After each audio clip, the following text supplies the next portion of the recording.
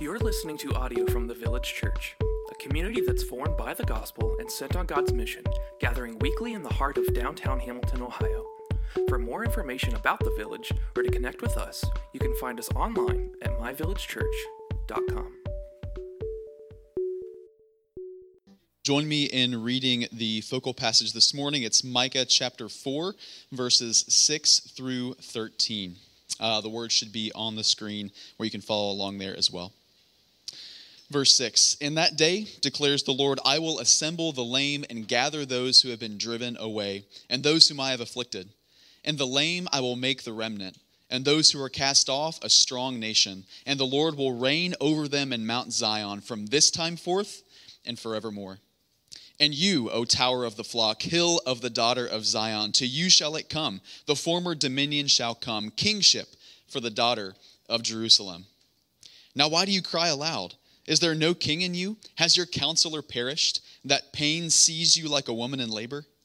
Writhe and groan, O daughter of Zion, like a woman in labor. For now you shall go out from the city and dwell in the open country. You shall go to Babylon. There you shall be rescued. There the Lord will redeem you from the hand of your enemies. Now many nations are assembled against you, saying, let her be defiled, and let our eyes gaze upon Zion. But they do not know the thoughts of the Lord. They do not understand his plan, that he has gathered them as sheaves to the threshing floor. Arise and thresh, O daughter of Zion, for I will make your horn iron, and I will make your hooves bronze. You shall beat in pieces many peoples, and shall devote their gain to the Lord, their wealth to the Lord of the whole earth." This is the word of the Lord. Good morning. Hey, all. My name is Micah. I'm one of the pastors here. Thanks so much for hanging out with us. We're going to get to that passage in Micah in just a few minutes. I first just want to open up with reading Revelation 21, verses 1 through 5. "Then I saw a new heaven and a new earth. For the first heaven and the first earth had passed away, and the sea was no more. And I saw the holy city, New Jerusalem, coming down out of heaven from God, prepared as a bride adorned for her husband. And I heard a loud voice from the throne saying, 'Behold, the dwelling place of God is with man. He will dwell with them, and they will be his people. And God himself will be with them as their God. He will wipe away every tear from their eyes, and death shall be no more. Neither shall there be mourning, nor crying, nor pain anymore, for the former things have passed away.' And he who was seated on the throne said, 'Behold, I am making all things new.' Also he said, 'Write this down, for these words are trustworthy and true.' There is coming a time when all things will be made new, and the people of God will be with God perfectly, in harmony with one another, in harmony with God, the creator of all things, in harmony with creation, with no pain and no fear and no anxiety and no toil within us and no tears and no divide and no tense election seasons with days of division, no abusive power, no oppressive leadership, no war among the nations, no war among the neighborhoods, no war among brother and sister, no society fracture, no disunity, no more pain forever." Can you imagine?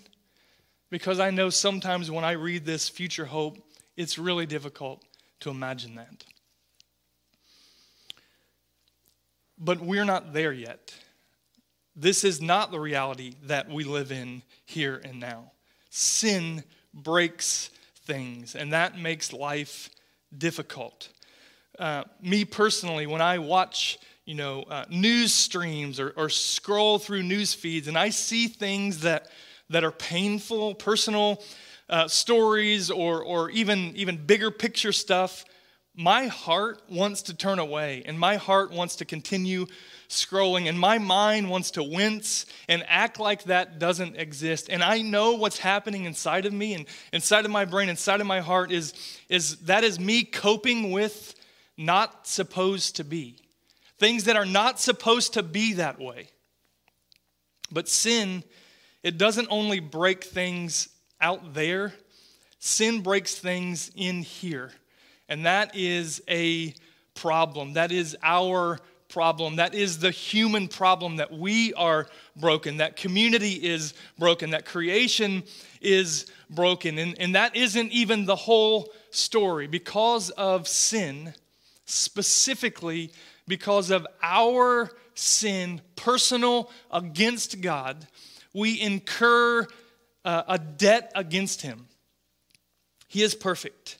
And as we've been journeying through this, we see that he is just, and his creation was perfect. And it was ideal and suited for us to be his and for him to be ours. But we, all of humanity that have ever lived minus one, we break that. We contribute to brokenness. And God must deal with us justly. We see this in the way that God interacts with his people. And we see in this series, Micah, Justice for All, and we're coming on 4 chapters in, and we've seen the prophet speaking to God's people in the 8th century BC, a long time ago, 2,700 years ago. And by the Spirit, God continues to use his words to speak to us today. And Micah has been pronouncing judgment against God's people for their idolatry, for them replacing the one true God with all sorts of other false gods, and for his judgment against them for being power hungry and corrupt and breaking the weak. All things that the world might be known for. And now what we see in God's people is that those things have taken root at home. And this segues us into a twofold tension, that kind of parallel lines that we have to read as we try to make heads or tails of this chapter.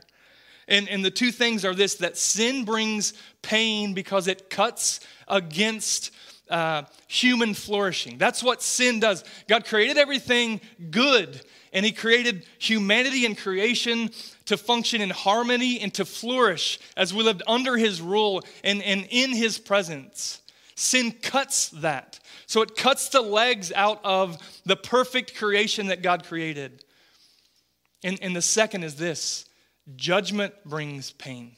Because God is just, his justice demands it. So for us to alienate God is to heap judgment. The big idea of this is God's people will endure pain. But through the pain is the hope of God's plan. God's people, for those who are in Christ, those who put the hope of their life and death in the work that Jesus has already accomplished for us, God's people have hope that triumphs all other hope. And those who are not God's people, and those who don't walk with him, they don't have hope that triumphs all other hope. For those who are in Christ, the good that we see in this life, the good things are just a sliver of what's to come. When you see a beautiful landscape and you take it in, or if you have butterflies at the beginning of a new relationship, or if you get to drive in the snow, which is one of the great glories of life, right? Music that grips your heart. For some of you, maybe an organized closet or a balanced budget. Whatever it is that you look at and you say, yes, mangoes. Mangoes. A.J. Swoboda says this. He says, once when sharing my faith with an agnostic friend, I was asked to make my greatest argument for God's existence. This isn't it, by the way, but this is what he says. He says, I uttered one word, mangoes. I was not talking about just any mangoes. I was talking about fresh, ripe, just off the tree mangoes. About have to change your shirt afterward mangoes. Mangoes, I explained, were my greatest argument for God's existence. To this day, I cannot eat a mango and say with a straight face that this is a world that was invented by a jerk, or that something so delicious could come from nowhere. Creation is good. Why? Because God is good, and his goodness is reflected in what he makes. A mango, as part of creation, is God's love letter to humanity. Is that the way you look at the slivers of good?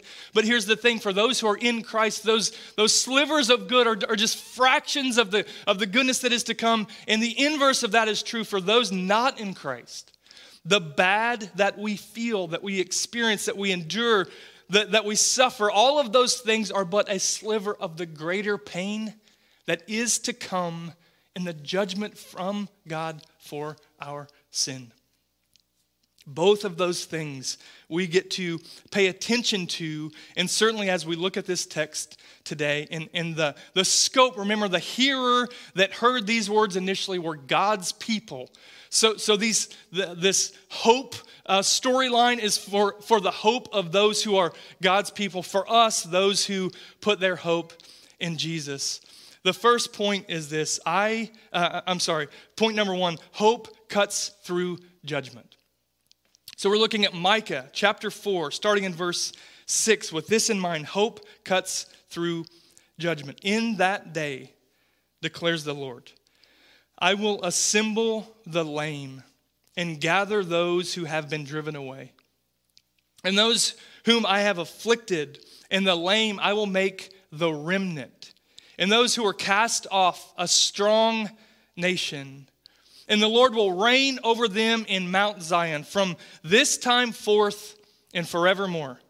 And you, O tower of the flock, hill of the daughter of Zion, to you shall it come. The former dominion shall come, kingship for the daughter of Jerusalem. There's all kinds of stuff in there. When we talk of Zion, we're talking of God's holy city, okay? And so we just have to keep this in mind. What he's saying is in that day, sometime in the future when history unfolds, be it near or be it far or be it both.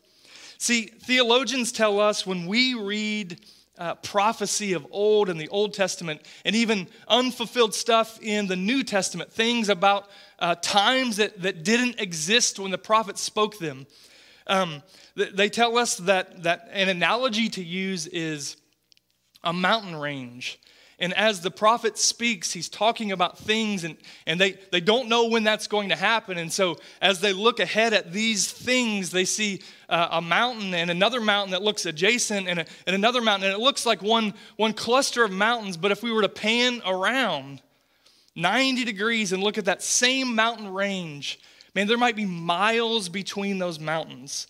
And so Micah doesn't know when these things are happening. He's pronouncing the judgment, the words of God to God's people. And so we get to look at these and we get to say, man, did these things happen? Are these things yet to happen? And I think the answer is yes. Both are true, that there is partial fulfillment in Micah's words, and some of the stuff he points to Babylon and other things as Assyria comes and rolls over the north, and Babylon comes and sacks the southern kingdom, Judah and Jerusalem. Later on, another empire, the Persians, they would come and they would overtake the Babylonians, and in that, they would allow God's people freedom to rebuild a temple, to worship God, even under Persian rule. But all of this certainly points us to greater fulfillment that we'll unpack over the next few weeks. This mountain language, when we hear words like we read in this text about mountains, it's not just a beautiful landscape. Hills were not just some beautiful perspective that the prophet was talking about. When the Bible talks about mountains, it's where God rules and it's where God dwells. right? It's not just beauty of the mountains, but it's always connected with God's reign and God's presence. So when we look at this and we backtrack and we begin in the beginning of chapter 4, it shall come to pass in the latter days that the mountain of the house of the Lord shall be established as the highest of the mountains. This mountain where God reigns will be taller than all the other mountains, and his reign will extend far beyond any of the other rulers of the earth. And it shall be lifted up above the hills, and people shall flow to it. And many nations shall come and say, Come, let us go up to the mountain of the Lord, to the house of the God of Jacob, that he may teach us his ways, and on and on. And so when we get to verse 8, and you, O tower of the flock, hill of the daughter of Zion, you shall come, to you shall it come. The former dominion shall come, kingship for the daughter of Jerusalem. Israel had the same problem that we have. God's people had the same problem that we have today. They're looking to this former dominion, this previous king that will come. They had the glory days syndrome. It's really the same thing that we see in our culture today. It's whether this is embellished truth or not, they look back to when David ruled and they said, yes, that's when we were mighty. And for us, you can see it in our conscience, in our collective culture, when we say things like make America great again. And to be clear, remember, Israel and America are not one and the same, all right? We are a people scattered as the church. We're not a nation like we see with borders. We are throughout the whole world, right? But when we see that, it's pointing back to a time that has gone by. Make us great again. So they have the same syndrome that we have. And what God is doing through Micah is he's pointing them to remember the good days. And remember when God ruled and the kingdom wasn't divided and David ruled with a mighty hand. And for a sliver of time, it was good. It was the good life. That's the hope that Micah points them to. And in the midst of judgment for the wickedness of Israel and Judah's sin, Micah begins painting out a vivid future hope. He's been decreeing judgment for 3 chapters, and now he points us to light. He will assemble and he will gather. That's what this says. And he's pointing back. He already said this in chapter 2. I will assemble you. I will gather the remnant. In that day, that future day, when all the statues of human existence that weren't building God's kingdom, when all of those are toppled in the midst of judgment and God's justice, he says, I will rebuild. I will assemble the lame. You think about lame, unable to walk properly, physically broken on a personal level. And what God's saying is for you, body parts restored, emotions restored to fullness, to the way that things ought to be. I will reassemble the lame. And he says, I will gather the scattered, those who I have afflicted through his judgment. And the lame will make a strong nation. So it's not just individual wholeness and fulfillment, but it's all of God's people coming together. A people, not party lines, nor racial, nor occupational, nor economic, nor age, nor family, demographic. None of those things of division. The broken will be restored, and the severed will be reunited. And the Lord will reign over them from this time forevermore. For them, then and there was a judgment coming to the door of these people. But Micah breathes hope into that judgment for the remnant that would hold on, for the remnant that would walk with the Lord, for the remnant that God would hold on to. This is the hope that they had, and it's the same hope that we get to cling to in our present pain and our present suffering, that God continues to carry out justice perfectly as he does, either in the now or in the future or in the past, through the injustice of Christ on the cross. One day, God will restore the lame and he will regather those who have been cast out, and his rule will reign forever and his presence will never cease, never, ever. So for us, as we think that hope cuts through judgment, when things are difficult, when there is real future hope that cuts through the fray of the day and the weight of work and life and anxiety and fear and frustration. So when we're hanging on by a thread, the thread that brings hope is that God rules and that God is present. And one day, those two things will be the most present reality that shape every second of our eternity. Hope cuts through judgment. And the second thing that we see here is judgment brings pain. I'm reading verse 9 and 10.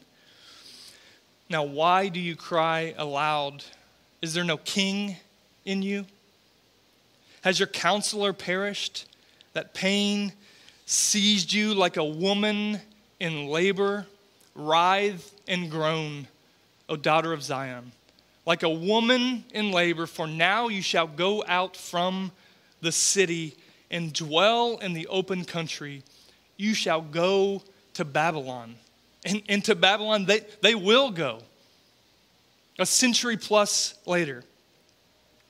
And then he says, there you shall be rescued. There the Lord will redeem you from the land of your enemies. So God's people have forsaken him. They're sleeping with wickedness, and God judges the wicked. And you might have in your mind an idea of what that looks like. And what the scriptures teach us is that is us apart from grace that God has given us. Paul the apostle says it this way. He says, I am chief of sinners. So we get to start there, that apart from God's grace to us, this is our end. So that one day of hope, that one day in the future when the remnant is united back together and restored, that's a ways off. It's a ways off for these people. And so he says to them, have you no king? No ruler? No stability? No leader? No one to direct you, no one to reign over the citizens, no one to protect and provide for you. Have you no king? Have you no counselor? Have you no one to care for you? No one to redirect your wayward thoughts back to thoughts that are true? No one to bear with you? No one to help restore the hope within you? Imagine that. No one to bring order to the world around you? No one to bring order to the chaos within you. There is pain inside and out. What this text tells us is this pain is from God for God's wayward people. That he will bring judgment to them because he is just and he destroys the wicked and he disciplines his own. They will be thrown out of the city. And they will live in the country, and they will be taken into Babylon. And the analogy that he uses is gut-wrenching pain, childbirth. You may or may not know this, but I've never experienced childbirth. I've never experienced a baby coming out of me. I've never even had a kidney stone, right? Matt Tucker, wherever you are, there you are. I've not experienced anything like that, nor do I ever want to experience anything like that. I can't imagine. And having a child today, I've been in the room when a couple came into this world, and whether they're cut from you or they come out in a more natural and completely unnatural way, there is pain. This is not a cakewalk, but can you imagine the original hearers understanding childbirth 3,000 years ago? Can you imagine the pain that came along with that? The screaming and the discomfort and the fear and the anguish and the terror and just the sheer pain. He says, for now you will go out from the city, but there, in your pain, you will be rescued. There, the Lord will redeem you from the hand of your enemies. And it is difficult for us to connect with realities, and certainly a book like this, a minor prophet, and it's difficult for us to get there and figure out what's going on. It's difficult to apply these truths, but it isn't a stretch to see that God is pointing us to this reality. In this life, there will be pain, and in this life, there will be suffering, but take heart, I will, and I have overcome the world, and I will rescue you from that pain. The reason why there is pain and judgment is to bring justice to pain delivered through sin. And for them, even though it may have taken generations, his people will be rescued and the remnant will be reestablished. And we have the same hope, and we have a fuller picture of what that rescue looks like. Do you know that for those who would turn from sin, even today, for those who walk in opposition to God, this judgment is your end. But for those who turn to the Lord, for those who trust Jesus to have taken on this punishment, taken on the wrath of God, taken on the injustice of God, for those who trust Jesus and walk with him, that judgment for sin has already been poured out on another who has taken our injustice to set us free. That's what we get to hope in today. Not the works of our hands, but the work of another. God's people will endure pain, but through the pain is the hope of God's plan. And the third thing we see is this: pain gives way to gain. Let me begin in verse 11. Now many nations are assembled against you, saying, let her be defiled, and let our eyes gaze upon Zion. So what they're saying is, we want to rule the holy city. Give us this city of yours. It's ours to take. And so the nations around God's people are closing in on them. And they feel that. And they feel tribes and kingdoms from the north beginning to invade Israel to the north. And that the capital city Samaria begin to fall. And we saw in the beginning of chapter 1 that they're knocking at the gate to the south, Jerusalem. And so Micah is saying they're coming. The judgment is coming for you. So the nations assemble against you and they say, let her be defiled. And we see a picture of this reality in Jesus. He was God in the flesh. He was the Temple Mount. He was God in human form, ruling and reigning and dwelling among us and the people around him. They wanted no part. They wanted to crucify him and kill him. Let him be defiled. So they put up the sign, King of the Jews, to mock him. If you're the Son of God, take yourself off of the cross. But what he knew was his plan was God's plan. And he knew that he endured suffering and he endured pain and he endured the judgment of the justice of God, so that we might gain from his work. So as we read on in verse 12, but they do not know the thoughts of the Lord. They do not understand his plan, that he has gathered them as sheaves to the threshing floor. And I know you guys are like, wow, that's incredible. what is a sheave and what is a threshing floor? Imagine a stone circle 20 or 30 feet in diameter. And imagine heaps and heaps of grain that have been gathered and harvested and just thrown in the middle. And imagine oxen and donkeys and other animals just walking all over that grain and that wheat. Imagine some of them pulling sleds behind them, and essentially the farmers, those leading in the agriculture, would be standing on those little sleds that had rough bottoms on them, and they're just going over and over and over the grain, and some are heaping more into it. And as the grain gets threshed, as the wheat gets threshed on the threshing floor, another comes and he picks it up with a big basket and he tosses it into the air. And the stuff that's irrelevant, the stuff that doesn't matter, the stuff that the stem and the stalk, the stuff that they don't need to make the things that they eat, it's blown away as chaff in the wind. As they throw it up, it's gone, but what remains is the good grain. And over again, they do this. So that's the picture.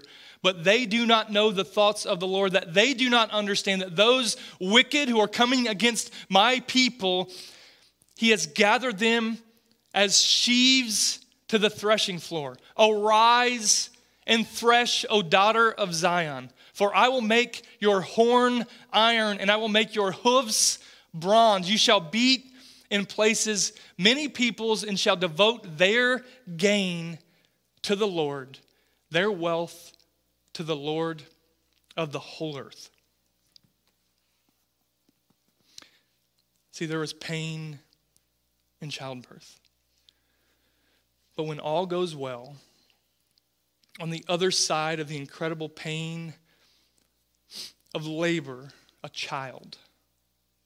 And regardless of what the culture might say, or of what your own experience or your even current situation at home with maybe kids running around or whatever, right? Regardless of those things, children are a blessing from the Lord.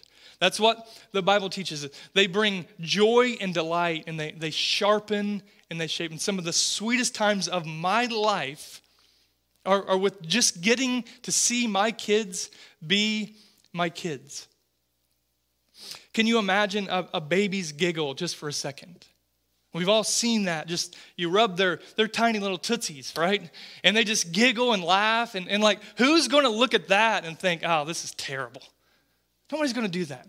Or my kids, they're 11 and 12, and sometimes, Google Photos reminder comes up of years gone by when they were tiny little kids, and one of them came up recently, and it was Ireland, my daughter, and she's just crying, and I wasn't there, I was at work, and Kim was getting video of her, and she just kept saying, I want my daddy. I miss my daddy. Just through the tears, I miss my daddy. And I'm looking at that, like this week, and I'm just like welling up because I'm like, I miss you too, babe. Or my son, who is internet famous. There's a video on YouTube somewhere out there of him just blowing spit bubbles for like 2 minutes, right? And I thought it was a good idea to record that.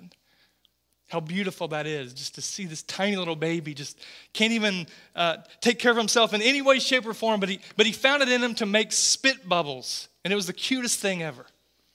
Or when I walk around West Side Little League, because we're there like every day of the week, and baseball and softball, because those are the most important things in the world, right? And that's what you would think if you're walking around West Side Little League, except for on one field, when everybody walks by, minus the coaches, everyone smiles. You know why? Because the kids are tiny. They're this big, and they're hitting balls off of a tee, and their pants are this big, and they're huge on them. And it's the cutest thing, and everybody who walks by that field, they smile, and they look, and they point, and they laugh. Because kids are a blessing. And they're such a blessing that after the pain, the incredible joy of new life fills heart and home. Again, it's no cakewalk, but what a gift and joy. And so much is the gift of a child that women regularly position themselves to be put right back into that situation. They willingly bring the pain upon themselves again, sometimes repeatedly, because of the gain that breaches forth through that incredible pain. And simply what God is telling his people of old, along with you and me today, is similar. There will be pain. Pain will exist because the world is held captive by sin, and those freed from that sin and its demand and its penalty, even they fall back into its grip and its influence.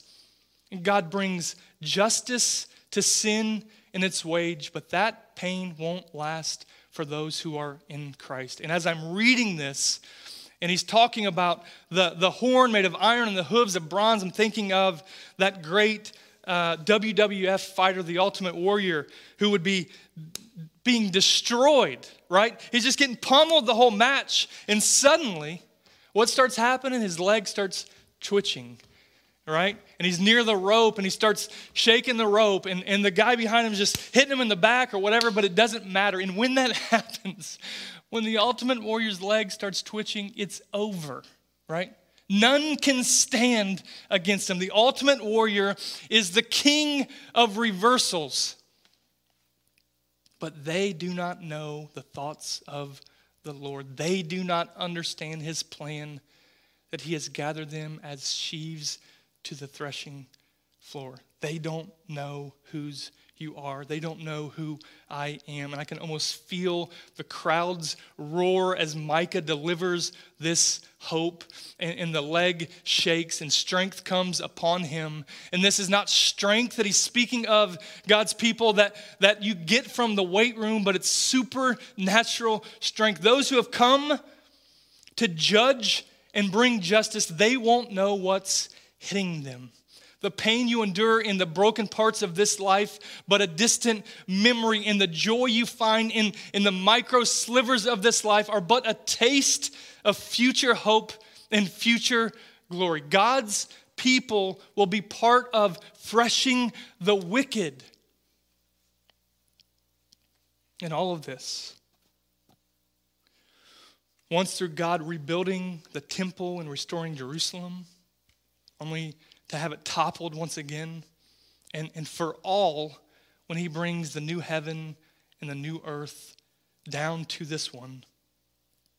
Years ago, I preached a sermon on future things, and I said as a point of application that we get to leave our heart in heaven and live to meet it there.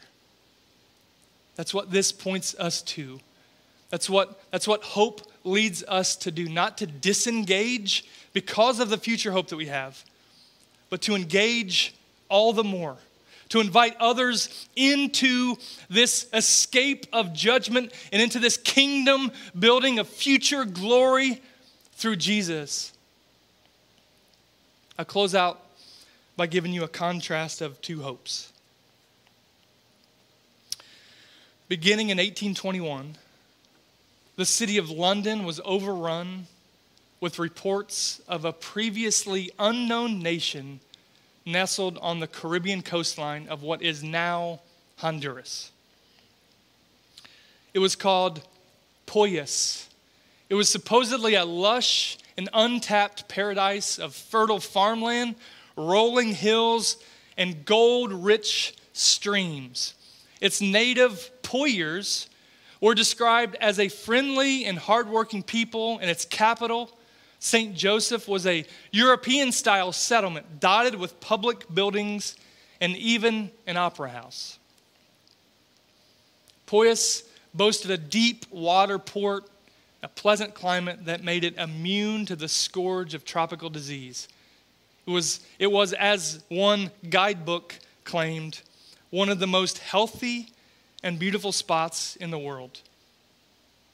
It was the land flowing with milk and honey. It was the great escape for the Europeans. It was a complete and total fraud. It was a sham. A con artist named Gregor McGregor, which you knew something was off. He took thousands and thousands of dollars in the late 1800s from investors. He shipped people there by the hundreds, only to have them get off of the ship and find uninhabitable jungle that was disease-ridden. It was not the life that they hoped for. It was a diseased disappointment. And by the time it finally ran its course, several years later, he had duped scores of unsuspecting investors, thousands upon thousands, and had led to at least 150 people dying. When your hope through pain is anything that this world offers, this is your end. This is your hope. It will be melted and it will be nothing. But when we get to the shoreline of our future hope, we will not be disappointed. For those who understand the God of this book, for those that get to trust Jesus to give them life eternal here and forever, we get to have not a sham, not a disappointment, but life that shatters even our wildest dreams of the goodness that will follow those who are the Lord's. God's people will endure pain, but through the pain is the hope of God's plan. And I just want to close out by reading this passage in Revelation once again as the band comes up. Then I saw a new heaven and a new earth, for the first heaven and the first earth had passed away, and the sea was no more. And I saw the holy city, New Jerusalem, coming down out of heaven from God, prepared as a bride adorned for her husband. And I heard a loud voice from the throne saying, "Behold, the dwelling place of God is with man. He will dwell with them, and they will be his people, and God himself will be with them as their God. He will wipe away every tear from their eyes, and death shall be no more. Neither shall there be mourning, nor crying, nor pain anymore, for the former things have passed away." Father, thank you for the gift of this future hope. Would you let it sink into our heads and our hearts as we suffer pain in this life, and as by your grace we escape the pain of your judgment by the work of Jesus. God, would you let us be people who invite people into that escape? Would you let us be people who don't just withdraw from this life, but who engage because of the hope that sits before us? We pray these things by the power of the Spirit in the name of Jesus. Amen.